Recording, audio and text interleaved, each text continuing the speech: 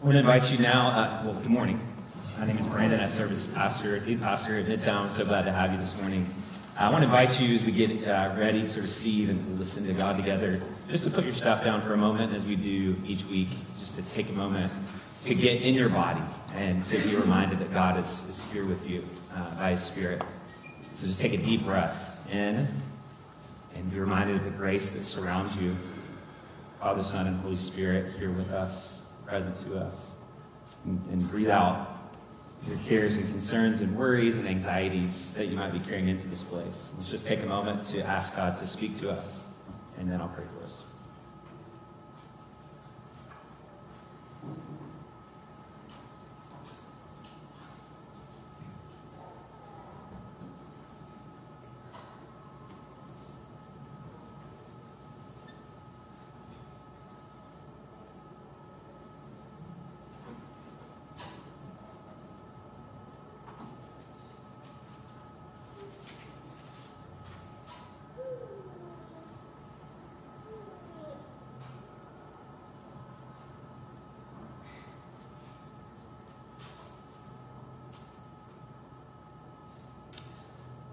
Speak, Lord. Your servants are listening. Help us to hear your word and to respond in obedience and love. We pray in Jesus' name. I didn't grow up in church. I think I've said that to you many times. But I became a Christian, a disciple of Jesus when I was about 13. I was 13. I lived the first kind of season of my Christian journey as a very nominal Christian. I got put into a Christian school. And there was just, I would say there's any fire in my walk with Jesus. When I was 19, I had what I just really would call a spiritual awakening, where God just really grabbed a hold of me. And I had been a part of a church, I think I've told you guys, kind of in the Baptist tradition. And one of the things that tradition really taught me was to love studying the Bible. And so I remember getting and having this just immediate hunger to really study God's Word. And about that time, I was also getting ready to start seminary. And so I remember coming into seminary, sitting in my first class, and I was like, wow, I am here to study the Bible. This is amazing. And I'm in awe. Seminary has been called, the graveyard for appropriate reasons. But for me, as a really new Christian, it was just amazing. I get to study the Bible. I get to study theology. I remember taking a hermeneutics class, which is a real fancy way of just saying the science of studying the Bible. And I remember learning just the basic methods of how to read the Bible. Romans was the first book that I read, just chapter by chapter. And I remember getting out and just having a notebook and pages of notes as we go through that classic kind of hermeneutic framework, which was observation, or just read the text, ask all these questions, who, what, when, where, why, and jot down all these insights. And I remember then it's interpretation, what does it mean? And then application, what does it mean for me now? And I just love, I think I read the whole Bible in 3 months. I remember literally sitting on the beach in Florida with my family, and I was just going through Scripture, just reading and reading and reading. And it was just amazing. It was an amazing season of growth and really learning kind of the Bible for myself, studying it for myself, becoming what we used to call a self-feeder, instead of relying on others to feed me and teach me. But something shifted during seminary, kind of late seminary. And it's a weird thing, right? Even the degree that you get is called a master. I became a master, right? Like a Jedi master of divinity. I started to master the Bible, right? At least I thought I did. Master theology. And something began to shift in me as I was mastering Scripture, mastering Bible study, reading, and just absorbing so much content. And then as I began to teach it, and it became for me empty, I guess would be the way that I would put it. I hit this wall after I'd read through the Bible. I did the Through the Bible 3 or 4 years in a row, and I was so full of information and content when it came to the Bible. But I began to just kind of grow, just the word is probably bored with Scripture. I had not a crisis of faith as I got into my mid to late 20s, but I did have what I would call a crisis of Scripture. I had a crisis where it didn't resonate. I had no desire to read the Bible. I don't know if you've ever been in a place like that.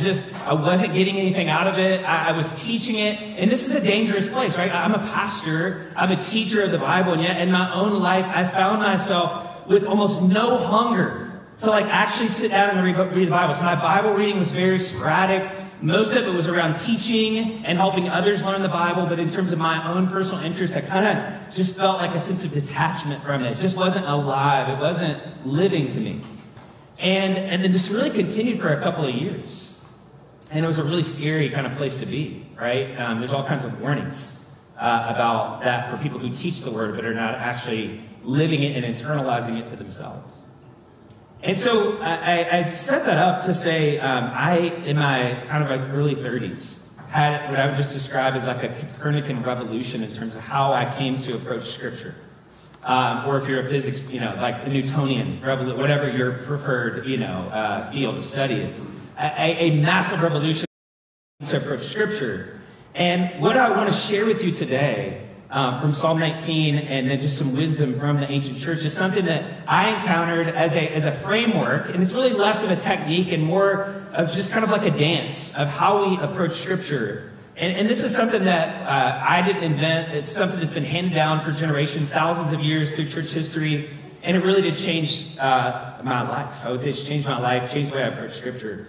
And again, just a reminder, if you haven't been here for a couple of weeks, we're continuing our series on seeking God. And that's our big pastoral priority this year is how do we seek God? What does it look like to seek God intentionally? And we spent the early part of the fall looking at the character of God, kind of talking about why we need to seek the God who is seeking us. And then now we're looking through the Psalms and we're looking at, okay, what does it actually look like and how do we actually do that? Because the Psalms, we said, give us pathways for how we actually begin to build a life of seeking God. And that's this today. So we talked about taste and see, about experiencing God. Today, I want to talk about Psalm 19 and this invitation, this beautiful vision here in verse 7. The instruction of the Lord is perfect. And here's the promise. Here's the invitation. Renewing one's life. This is King David writing to fellow seekers of God. And he's inviting us into this ancient pathway. The translation of instruction here, it translates the Hebrew word Torah, which was the centerpiece of Jewish life, which can refer to the first 5 books of the Bible or just more comprehensively to God's law, God's instruction to us. And King David wants to invite us to this ancient pathway, what we now call Scripture, as a pathway to experience renewal and transformation. Now, I don't want to get too much in the weeds. I did it the first service, and I knew I shouldn't have done it because I ran out of time.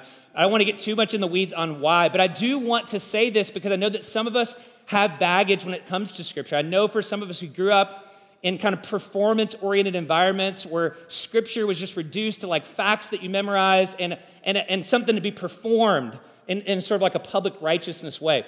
And so I want to just kind of just explain here quickly why and how this works, how Scripture transforms us. But I really want to focus more on how we actually get into Scripture with the majority of our message. So 2 things that we see in Psalm 19, how the Scripture transforms us. One is that Scripture invites us to know God, right? In the Scriptures, we encounter the living God, and we're invited to reorient our lives around Him. All of the language in verses 7 through 11, the precepts of the Lord are right, makes the heart glad, it's trustworthy. All of these references and descriptions of Scripture, these adjectives here, are all adjectives that are characteristic of God Himself. So what we encounter in Scripture is God's revelation of His own character, His own nature, His desires, His purposes, His presence. Notice the sensory language here that's used to communicate whole person transformation. As we come to know God as He truly is, we behold Him as He is, not as we want Him to be, not as culture makes Him to be, but as He truly is. We are transformed. Our souls, our minds, our bodies, our wills, and our hearts become one with His. As we begin to participate in His life, we become like Him. Notice here, wisdom for the mind, gladness for the heart, light for the eyes, sweetness for the taste, righteousness for the will. This is a person who is learning to be caught up in God and have their whole person transformed. And that's what Scripture is. It's not just a list of rules. It's not just a history book. It is a living portal to the life-giving presence of God. if we will allow it to be, and we will approach it that way. I love what A.W. Tozer says about the Bible. He says, it's not an end in itself, but a means to bring men, this is written 80 years ago, men and women to an intimate and satisfying knowledge of God, that they may, and this is weird language, but this is how it's historically been viewed, that they may enter into him, union with God, that they may delight in his presence, may taste and know the inner sweetness of the very God himself in the core and the center of their hearts. What a vision for Scripture. Not as an end in and of itself. The point of Bible study is not the Bible. The point of Bible study is God. So we know God through Scripture. And then the psalmist also says we come to know ourselves. As we come to know God, we are now able to see ourselves more clearly, more fully, more comprehensively, in a deeper and more truthful way. Listen to these words. This is why it's so important that we get Scripture into our lives. Who perceives his unintentional sins? Verse 12. Cleanse me from my hidden faults.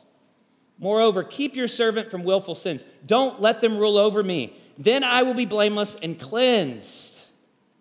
I'll be healed from blatant rebellion. There's so much talk in our cultural moment about implicit bias, unconscious bias, as if we discovered that. And for some of us, we push back. We resist that kind of those concepts because we feel like it's part of a broader progressive ideology or whatever. Dude, we've been doing this for thousands of years as Christians. We invented implicit bias. It's right here. These ideas shouldn't be foreign to Christians. Here's the basic idea. We all have areas of our lives that are hidden to us. We can't see them. Our lives have been deformed by sin. And the danger, the psalmist says, is that they're hidden from us. And it's not hidden from us because it's too small to see. It's hidden to us because it's too characteristic. It's too automatic to us. You ever had somebody come to you and be like, hey, can we talk? I need to give you some feedback. I love those conversations. Right? We need to have like a feedback, truth-telling conversation.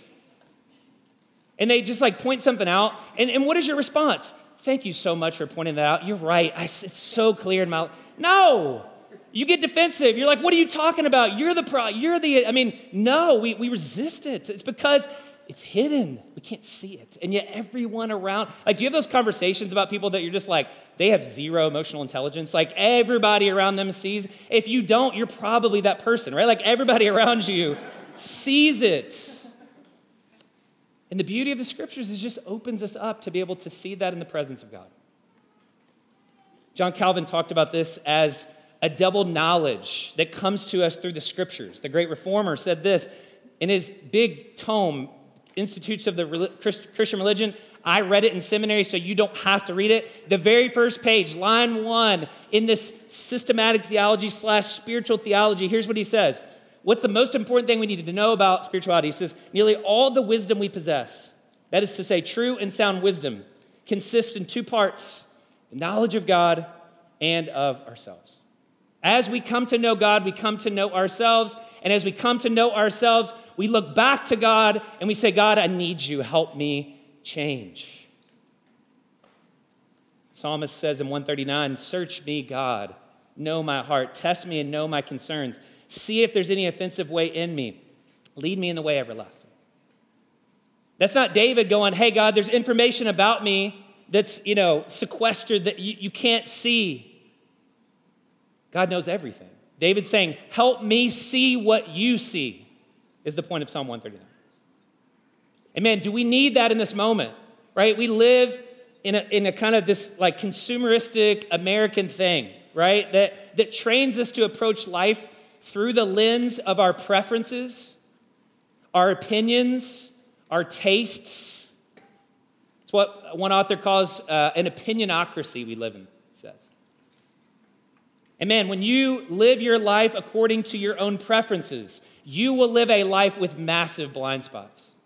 You will have blind spots that you cannot see. That's why they call them blind spots, right? It's like radon. It's tasteless, odorless, colorless. You can't see it unless you have a radon detector. And to live that way is to live with massive unformed parts of yourself that need to be exposed that need to be uncovered so that they can be transformed. And that's why we need the Scriptures. The Scriptures give us truth about God and ourselves that help us see ourselves as we really are. Both the beauty of the fact that we are in Christ, God's beloved children in whom he's well pleased, and the reality that we are sinners desperately in need of reformation. We need that kind of truth, again, because we live in a world not of revelation, not where we live by God's vision for the world. We live in a world of speculation, where everybody has their own opinions about the good life. And so there's this invitation to the Scriptures. I love the way that Psalm 119:45 says it. I will walk freely in an open place because I study your precepts.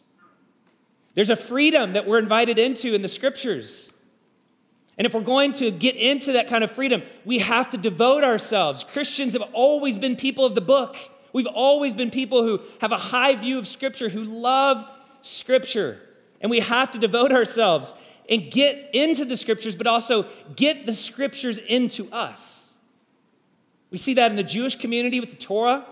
We see that in the life of Jesus, who loved Scripture, who memorized Scripture. When he was tempted in the wilderness, said to the evil one, man shall not live by bread alone, but on every word that comes from the mouth of the Father.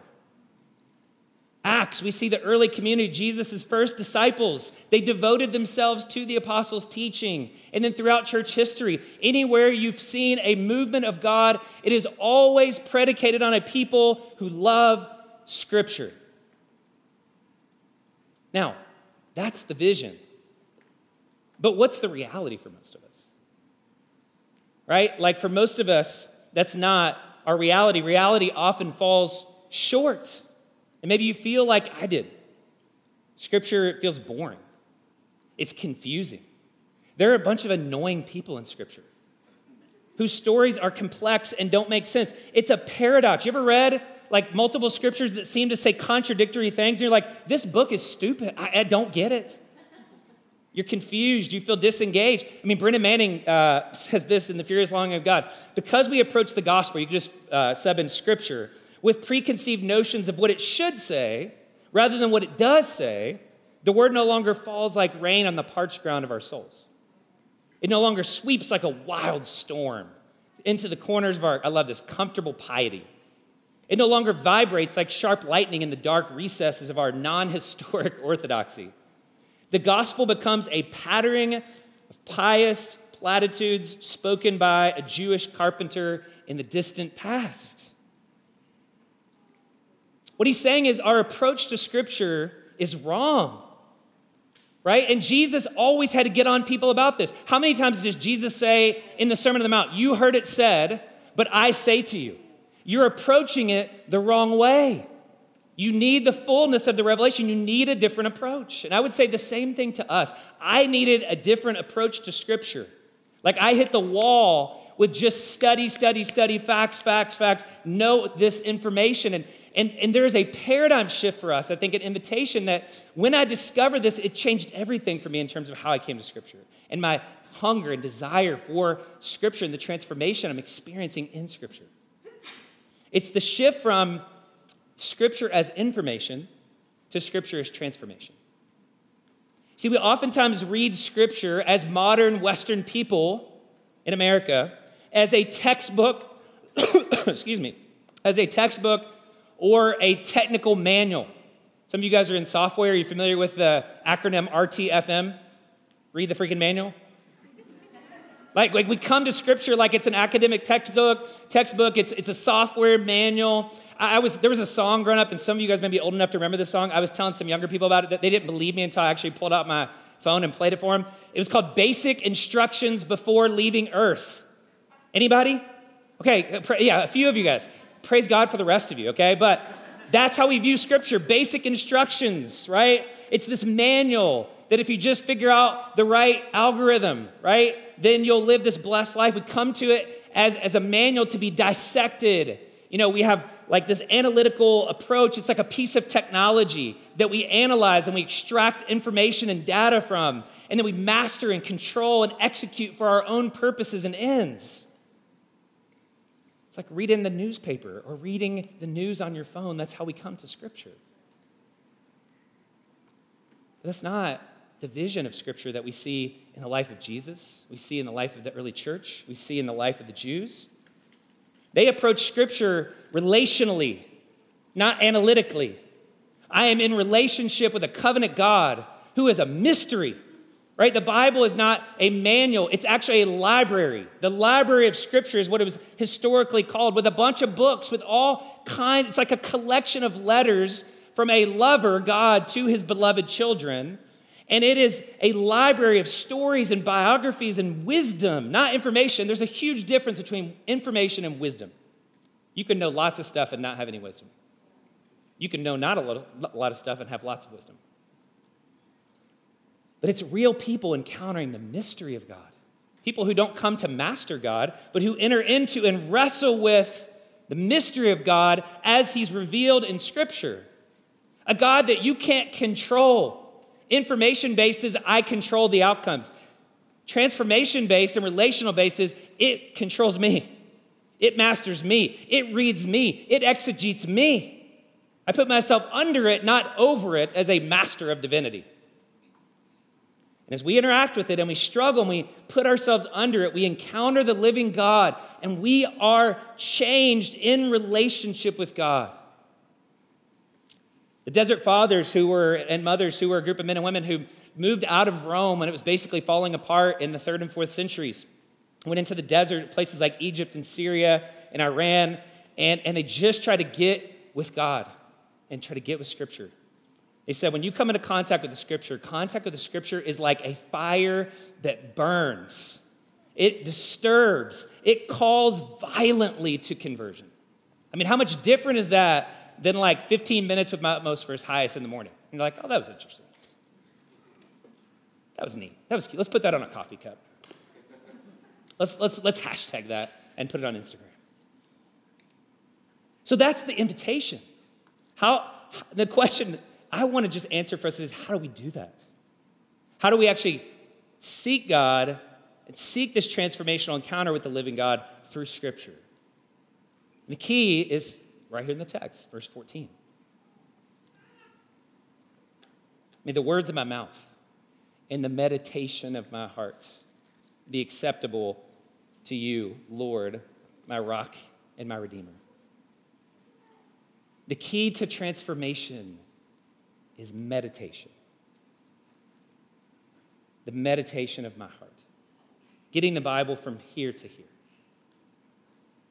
Now, for some of us, meditation is a scary word. Some of you are like, oh, see, I knew you were like liberal or something, you know. It's Buddhist, mindfulness, you know. This is what people say. I'm just saying back to you what you say to me. But here's the thing. The tradition of meditation, it's in the text. It's in the book, people. It's in the book, first of all. But this tradition goes back to the early church. It was preserved not in the Western church for large amounts of time, but in the Eastern Orthodox church. Who do you think the Buddhists got it from? Christians. Scripture. Christian meditation is different than Eastern meditation. The point of Eastern meditation is to empty your mind and detach yourself from desire and reality. The point of Christian meditation is about filling your mind with God and about attaching you to God with your eyes wide open in reality. That's the difference. Meditation is mentioned 16 times in the Psalms alone. We have a whole chapter. If you want to read a chapter about meditation, 119. Psalm 119 is like 140 verses, all focused on teaching us about the delight, the joy of meditating on Scripture. Psalm 1:2. A person who wants to flourish in their life with God, his delight is in the Lord's Torah, and he meditates on it day and night. Psalm 119:15, I will meditate on your precepts and think about your ways. There's two Hebrew words that can be translated meditate. One can mean ponder, or literally to speak something to oneself. The other can mean murmur, literally like murmuring out loud, or chewing. I love Eugene Peterson's translation in his great book, Eat This Book. talking about how to meditate on Scripture. He says this, Haggah, which is the word for chew, is a word that our Hebrew ancestors used frequently for reading the kind of writing that deals with our souls. Writing, by the way, that is complex, writing that seems paradoxical, writing that can't be like a manual read for superficial, easy answers.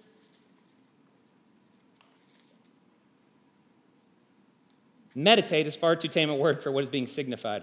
Meditate seems more suited to what I do in a quiet chapel on my knees with a candle burning on the altar, or to what my wife does while sitting in a rose garden with the Bible open in her lap. And he's translating here, meditate in Isaiah, which is the same word here in the Psalms. And he's talking about his dog, watching his dog chew a bone. He said they just like lick it until it dissolves into their bodies, basically. And there's this, like, I'm a cat person. It's like purring for a cat, whatever the dog version of that, growling. Some of you I know don't like me now because you know that I'm a cat person. It's okay. Comfortable with that. He says that's what it's like to meditate. When Isaiah's lion and my dog meditated, they chewed and swallowed using teeth and tongue, stomach and intestines. Isaiah's lion meditating his goat, my dog meditating his bone. This method, this framework, has been known very simply by the phrasing Lectio Divina. And this is what I want to just walk through for the remainder of our time together, is just how I do this in my own personal life. What is it like to actually meditate? Because I know for some of us, it just gives us like weird Star Wars vibes, you know, of like Jedi people like sitting in the lotus position. It's really not that weird, okay? It's been done by Christians for a long time. The words Lectio Divina just mean divine reading or spiritual reading. It's a complement to Bible study. It's not meant to replace Bible study, but it's kind of like something that deepens and enriches and kind of internalizes good Bible study. Again, it was practiced by the early church fathers and mothers. Benedict formalized it, and it became part of his monastic program. And there was a monk, a Carthusian monk named Guido, which is just awesome, who kind of formalized it into 4 steps. And these 4 steps are what I'm going to share with you today. But think of it like 4 movements in a dance, right? Like, I don't know if any of you guys, you know, where you learn to dance. I cannot dance still, but those who know how to dance tell me that it's awkward when you're first learning to dance. You know, you're trying to memorize the steps and trying to, you know, there's just that awkwardness. And it's kind of like that with Scripture. There's just an awkwardness to learning the steps of the dance that over time, practiced and trained, can become second nature and rich. And that's what I want for us, is for us to become mature in our ability to engage Scripture and engage God through Scripture. So, this is basically a method to read Scripture slowly, meditatively, prayerfully. That's what Lectio Divina basically means. Slow down, stop, drinking this thing as if it's like a Coke can that you just swallow quickly and crush it on your forehead and throw it to the side and belch really loudly. So, 4 movements. Let me just walk through these. Read, reflect, respond, rest. That's it. Read, reflect, respond, rest. Start with read. This word read, the Latin word that the monastics use, is the word lectio. It just means to attend, to pay attention. So basically, you get up in the morning, or whatever your time is, you need some sort of a Bible reading plan. It doesn't matter what it is, just to help you as a church. We have, if you're not familiar with the Rule of Life, that's what this is all about. It's about us having a community plan that syncs up with the global church and the historic church. It's a psalm from the Book of Common Prayer every day. And literally, we walk through these steps in the Rule of Life for you guys. What I'm going through here is in this in really abbreviated form. And it gives you a reading plan. You work through the Old Testament in 2 years, the New Testament 1. Or we have just a short reading plan where you can take a scripture passage and just go slowly through it for an entire week, however you want to do it, okay? So all of that's here. But whatever your plan is, you can use Bible Project. You can, read it. There's all kinds of Bible reading apps. It doesn't matter. But the point is, you have a place and a time, and you start by just getting silent before God, getting quiet before God. And that's why I love the mornings, particularly if you're a parent, before the kids are up or in between times when they're up in the middle of the night. Robin will talk more next week about the watches of the night and being up through the night and the watches of the night. That's a verse for parents. But you get silent and you sit still and you just get anchored in your body, right? And there's all kinds of ways that Christians have done this, but it's like getting out of your head, getting all the noise and just settling in your body. For some people, that looks like a quick song. For some people, that's dancing. Historically, Christians, from the earliest times have made the sign of the cross. They've used prayer beads, or they've gone for a walk, or they've faced east towards Eden. I mean, there's all kinds of ways that people just get in your body. The way that I do this, very simply, is using the Jesus prayer, which is, again, has been around for, thousands of years. It's just a simple little prayer taken from the life of Jesus when the blind man cries out to him, Jesus, Son of David, have mercy on me, a sinner. That's the Jesus prayer. And so I literally get into a place and I sit down with my feet on the ground and I just get still and I let all the kind of inner noise just quiet and settle. And I just take a deep breath in and I say, on my breath in, Jesus, Son of David. And then I breathe out, have mercy on me, a sinner. And I just do that for 5 minutes, 7 minutes, 2 minutes. Just allowing myself to get quiet in the presence of God. Because in the scriptures, you think about the story of Elijah in 1 Kings chapter 19. How does God's voice come to Elijah? It's not in the whirlwind. It's not in the big dramatic signs. God's voice usually comes in the scripture through what?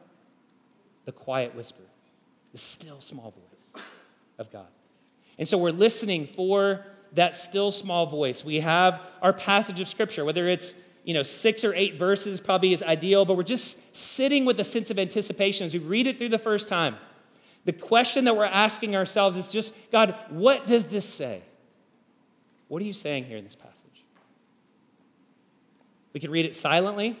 I have about a 50-minute drive to drop my kids off every morning. And so I usually have an audio Bible, and I'm just listening to that as I'm driving.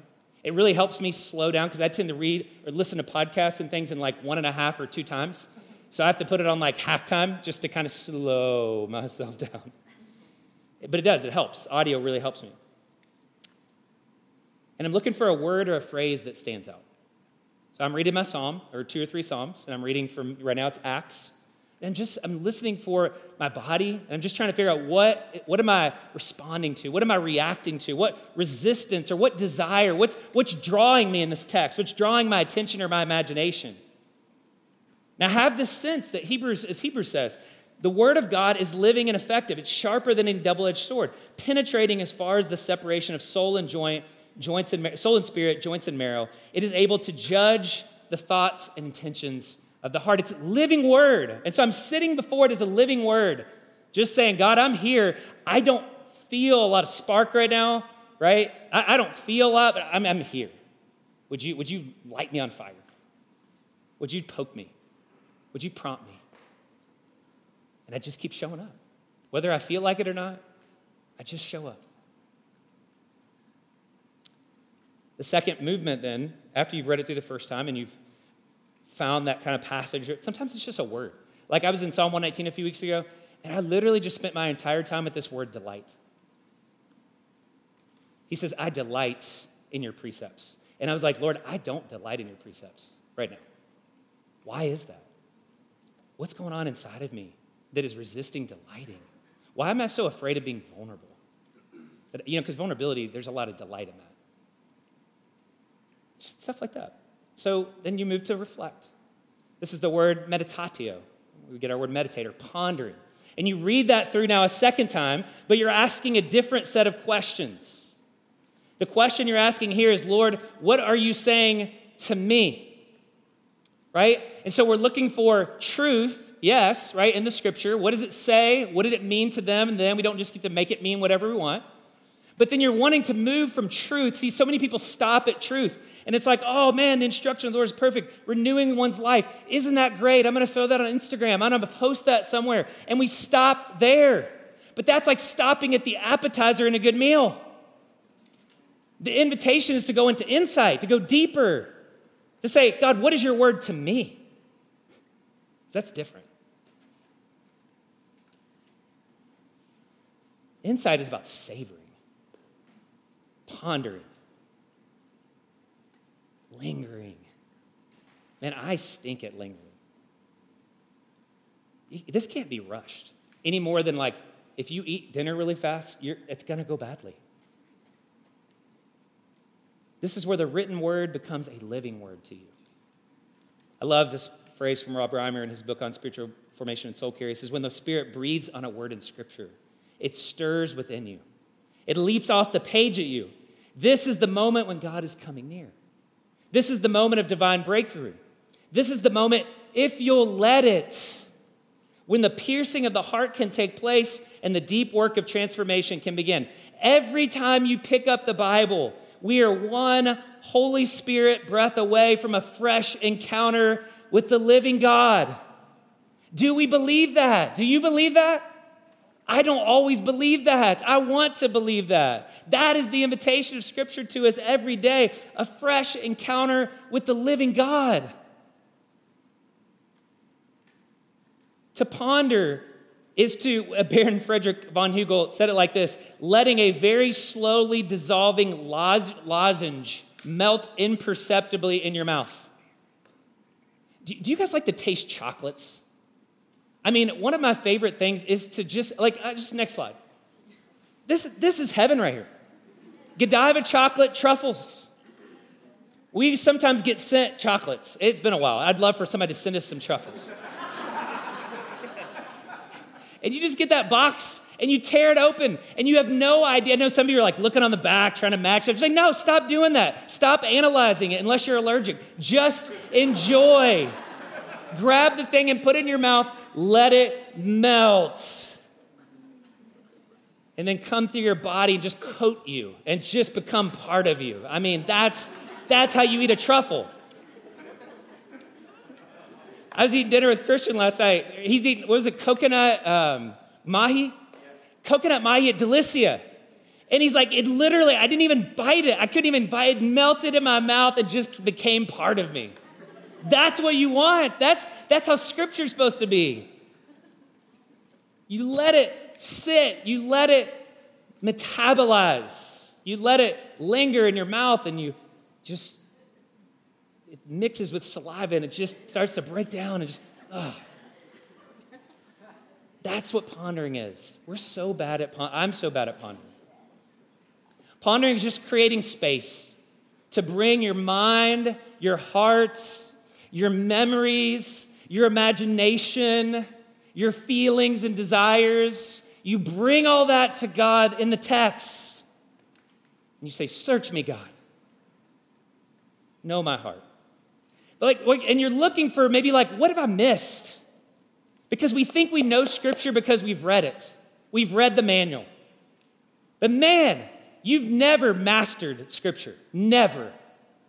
I mean, we are all, as Thomas Merton said, beginners in the spiritual life. Always beginners in the spiritual life.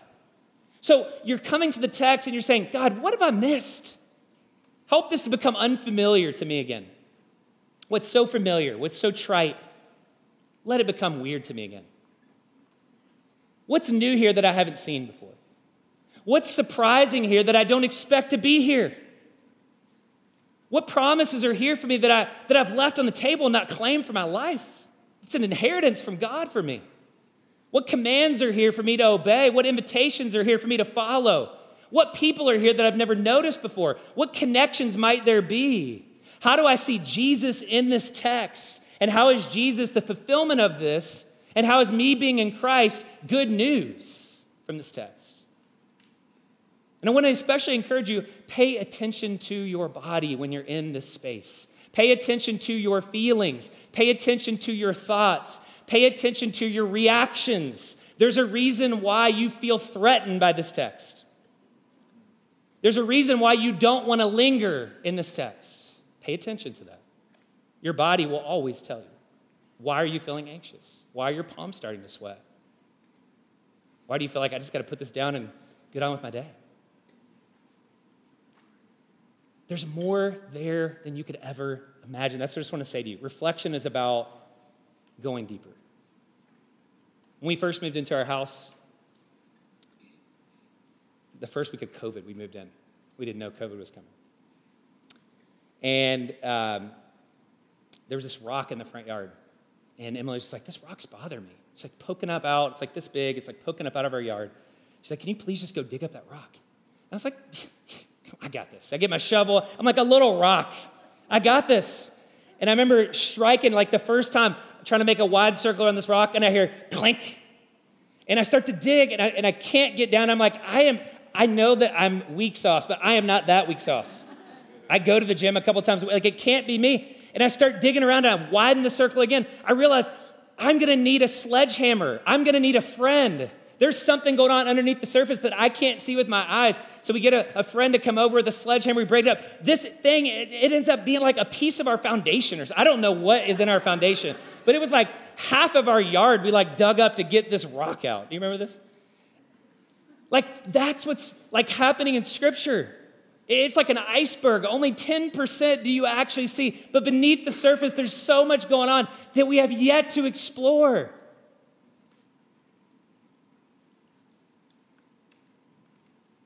Matthew 13, the kingdom of heaven is like treasure buried in a field that a man found and reburied.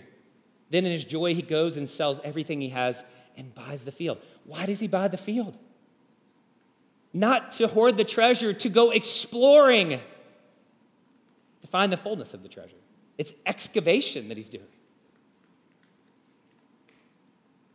And this is so important for us to do this work of meditation, this work of integration, this work of reflection, for two reasons, right? If you think about the parable of the soils, Jesus warns us that when the seed is sown, right, when the word of God comes to us, the condition of the soil affects the fruitfulness of the crop. And man, we have to do this work because our hearts are messed up. And there's two main reasons why I know I need this every day. One, I need to break up the weeds of cultural formation that have slowly taken root in my heart. Every day, my imagination, my desires are being formed and shaped by a world that is turned against God. And I don't mean like I'm like reading books on Wicca or something like that. I just mean like I'm on social media.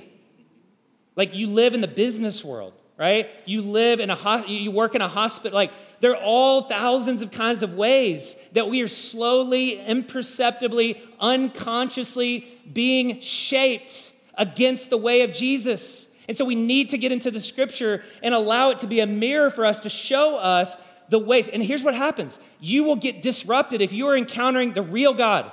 The real God doesn't just rubber stamp our biases and assumptions. The real God disrupts us. That's how you know you've had an encounter with the real God. He's not a God of our imagination who loves all the same people we love and hates all the same things we hate. He's wholly different than us.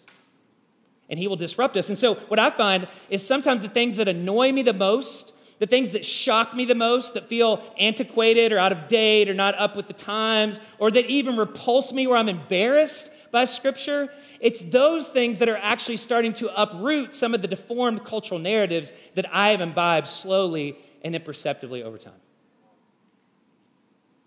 And I need God to start to uproot those. The second thing is, it also breaks up the stony ground of apathy, right? That just kind of creeps in every day, right? The hard-heartedness, Jesus says, that fell among the stones. It couldn't grow, couldn't find good soil. Like, the reason I think so many of us are bored with our faith, we become apathetic because we're living off old truth. We're living off truth from college. We're living off truth that we inherited from our parents. We're living off something that was good for us and transformational for us in another season, but now we're in a different season. Now we're not single anymore. Now we're married. Now we have kids. Now we have multiple kids. Now we have aging parents. Now we have dying parents. Now we're getting sick ourselves. Now we have grandkids. Now we have a different kind of job. Like, life continues to change, and God's invitations to us also come to us in the same Scripture, but differently because we're in different seasons. And so there's a need for ongoing conversion and a deeper maturity in these different seasons. And I don't know if you've ever experienced that, but you could read the same passage. Like, I don't know, like you could read, sell your possessions in Matthew 6 and give everything to the poor. And in your 20s, you're like, yes, live in a cardboard box, sell it all, give it away, move to some foreign country. That looks way different when you're like 45 and exhausted and trying to survive with your kids. You're like, what does that mean, Jesus? It's different. There's an invitation in there.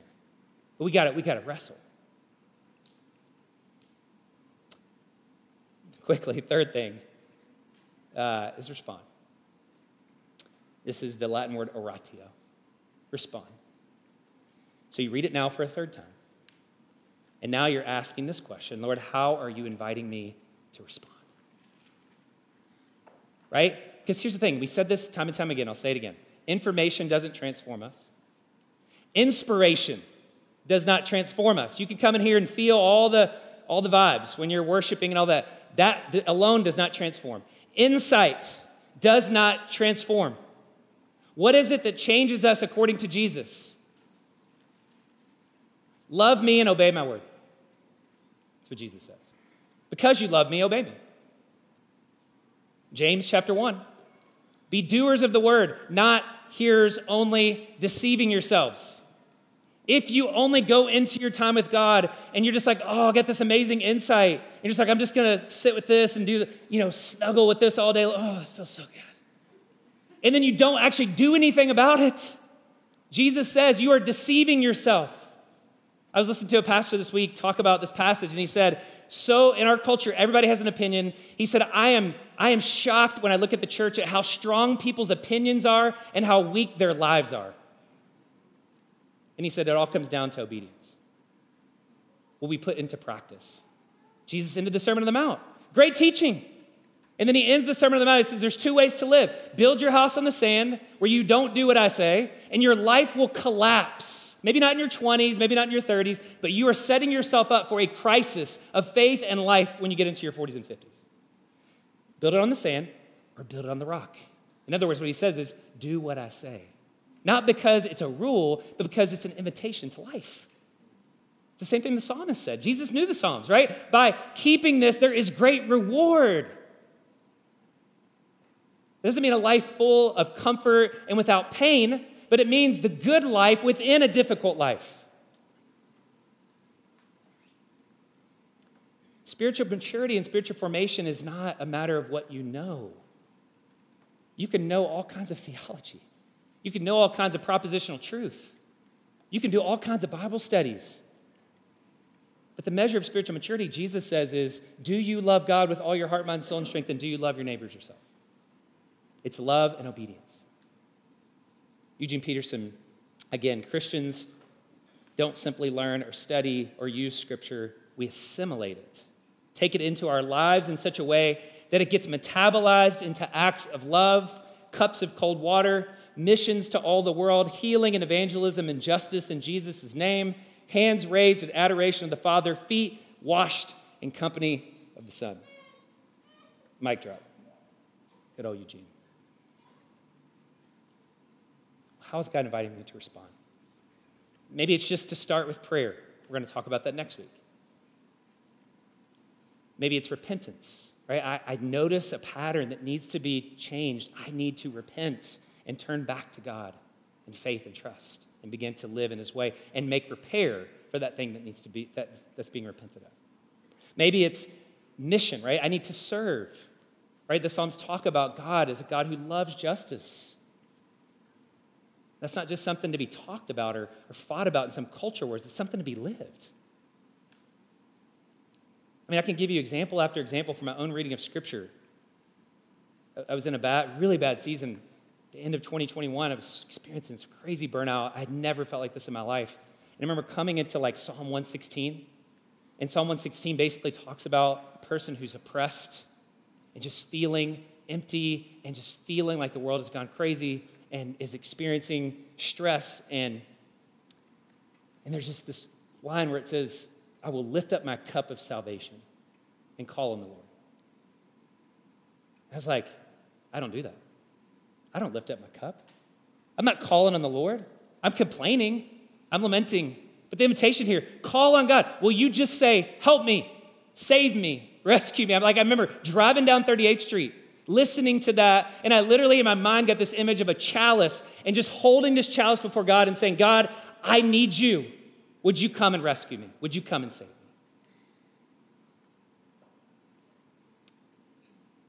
There's a response that's needed to move us from this is a good idea to this is a transformational encounter. And then the last movement is just rest. Rest. Just read it for a fourth time. And now we're done analyzing, we're done reflecting, we're done responding. we're just resting, we're abiding. This is just being with God, resting in his presence. I love Psalm 131 too. I have calmed and quieted my soul like a weaned child with its mother. My soul is like a weaned child. Some of you are nursing mothers. You know what this means. Just satisfied. God, you're so good. There's no words for this. I just want to be in your presence. Thank you, God, for being good. And you're just delighting in God. You're just allowing God to delight and to hold you as his beloved son or daughter. And you're just sitting, soaking in his goodness, resting in his presence. Now, I want to pray for us as we go to communion.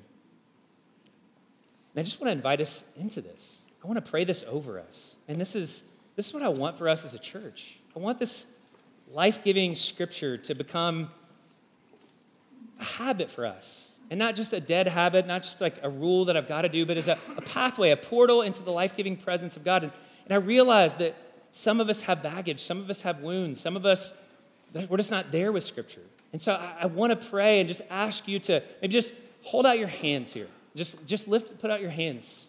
And I want to pray for a fresh hunger from God for you. I want to pray for a fresh desire to get into Scripture, to meet God in this place, to hold your wounds before him, to hold your desires or even your lack of desire. Maybe it's just saying, God, I'm not there, but I want to hold that before you. I want to want.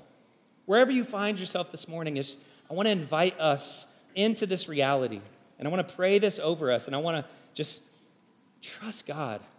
And maybe this week, there's just an invitation to take 15 minutes or 20 minutes and just experiment. Just try it. Just test God in this and see if he won't show up. Swap a habit for getting into Scripture and just seeing if God won't show up and speak in a profound way. Father, we thank you for your word.